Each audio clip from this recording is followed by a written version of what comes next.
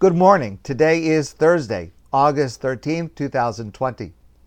Recently, I spoke about being grateful for what does not happen, for what does not go wrong. Now, that requires more attention than being grateful for what we have, what we see, because if something does not happen, how do we even know about it? And often we don't. But something very bad did not happen a few days ago. It was easy to miss, but it is crucially important to appreciate. A few days ago in Israel, over a couple of days, tens of thousands of Palestinians living in the West Bank were able to go to the beach. You understand the West Bank has no beach. Gaza, of course, does. West Bank does not. And it was due to an informal arrangement that allowed Palestinians to pass into Israel without a permit. Normally, of course, there's a security barrier. If a person wants to pass for work or for medical care, for other reasons, they have to have a permit. The permits can be very arduous to receive.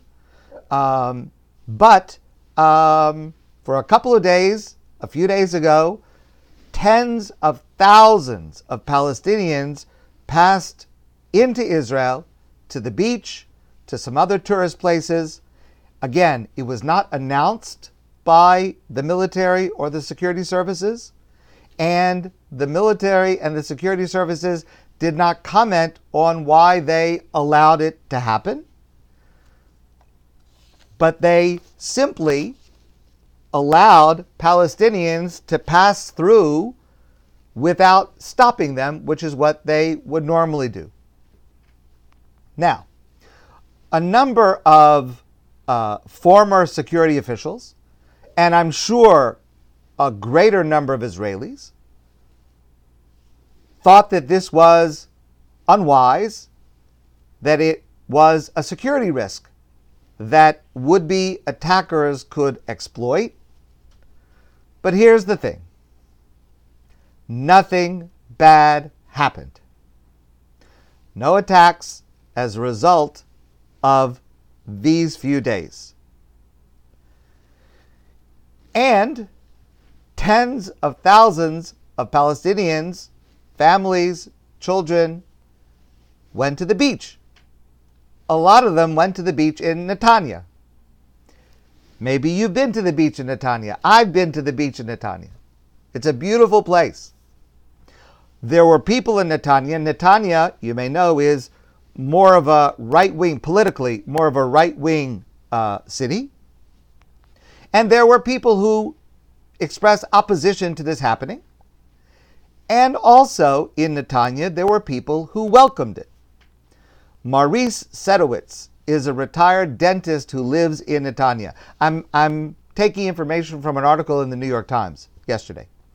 Maurice Sedowitz is a retired dentist in Netanya. He said, "These are people who would like to spend time at the beach.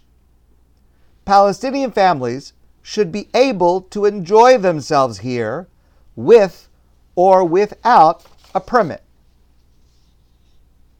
Now, Azam al-Na'ana, 44 years old, he's a security guard from Nablus. He was visiting the Netanya beach. He said the last time that he visited a beach was 20 years ago. And he said, it's a very special experience to come to the beach, but it's even more special because I did so with my kids. And his 4 children were sitting in the sand and watching the waves crashing on the shore. Now, let's not be naive. There are still serious security issues. Just as one example, this gentleman, Mr. Al-Na'ana, said The reason he has not been to the beach in 20 years is because Israel has refused to allow him entry on security grounds. Now, he did not elaborate on what those security grounds are, so we don't know what the issues are, but generally, Israel takes those measures when a person is connected to a militant or terrorist organization, or involved in violence, or related to someone who has committed violent crimes. So the concerns are real. But a sense of humanity is also real. Now, to our Palestinian cousins, I would say, look at what you can have. All we want is peace. All we want is to prevent harm. Come peacefully, come play on the beach with your kids, and you will be welcome. Okay, not by every single Israeli, but in general. I mean, even Israelis are not welcome by every single Israeli. Okay, but come in peace, come and enjoy yourself, and we can do this. Now, it's not perfect on either side. So I'm not being naive. I recognize some Israelis are upset, some with legitimate reasons. Some Palestinians are certainly upset and unsatisfied with, from their point of view, legitimate reasons. But here's the thing.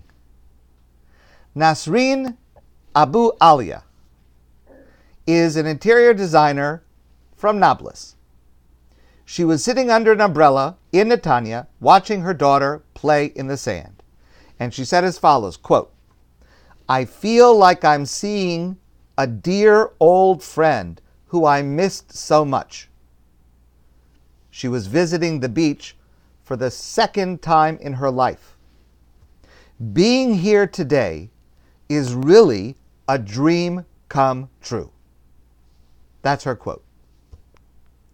But it's also a dream that can come true. Palestinians need to decide if they will make the sacrifices from their point of view to allow it to happen. Israelis must do the same. Now, the Torah requires us to defend ourselves, to protect ourselves. The Torah also requires us to have a sense of humanity for every human being. And I want to share with you a role model for that sense of humanity. Last week, I spoke with you about the explosion in Beirut. Still, there is much that is unclear. What caused it? Who's responsible? Who's at fault? What is clear is that the human suffering is immense and growing. There was a report yesterday that it's got to break your heart no matter who you are. Over 100 children in Beirut can't receive life-saving chemotherapy cancer treatment because their hospitals were destroyed and because the medicines that they need were stored in one of the warehouses that was destroyed. So, I want to share with you the words of Rabbi David Stav. Many of you know who that is. Many of you may know him. I have the privilege of knowing him. He's the head of the rabbinic organization in Israel, Tzohar. I think he's a wonderful, wonderful person. Here is what he said, his statement about the explosion in Beirut. He said, "Many years ago, I was approached by a student who was working as an army medic in a facility that treated imprisoned terrorists." Okay, just let that sink in for a moment, the emotional issues that would be involved with such a task.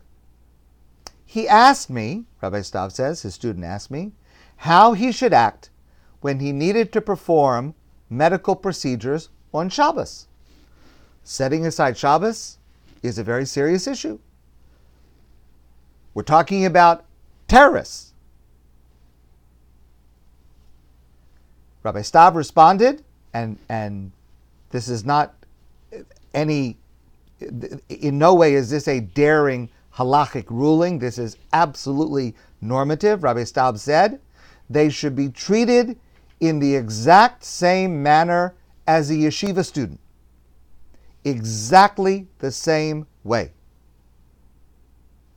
He went on to say, it should be clear that there is a definite distinction between how we relate to an enemy in times of war versus how we are able to express compassion for innocent civilians who have fallen victim to a tragedy. Our tradition has taught us that when visiting hospitals, we should visit non-Jews as well as Jews as a way to project kindness and peace to others. This teaching does not stress that we should only visit righteous Gentiles.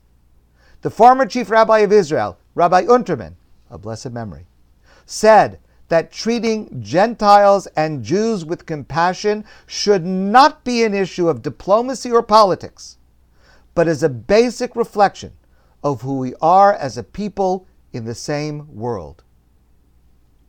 So that's the lesson for today. Don't be naive, but also don't be cynical.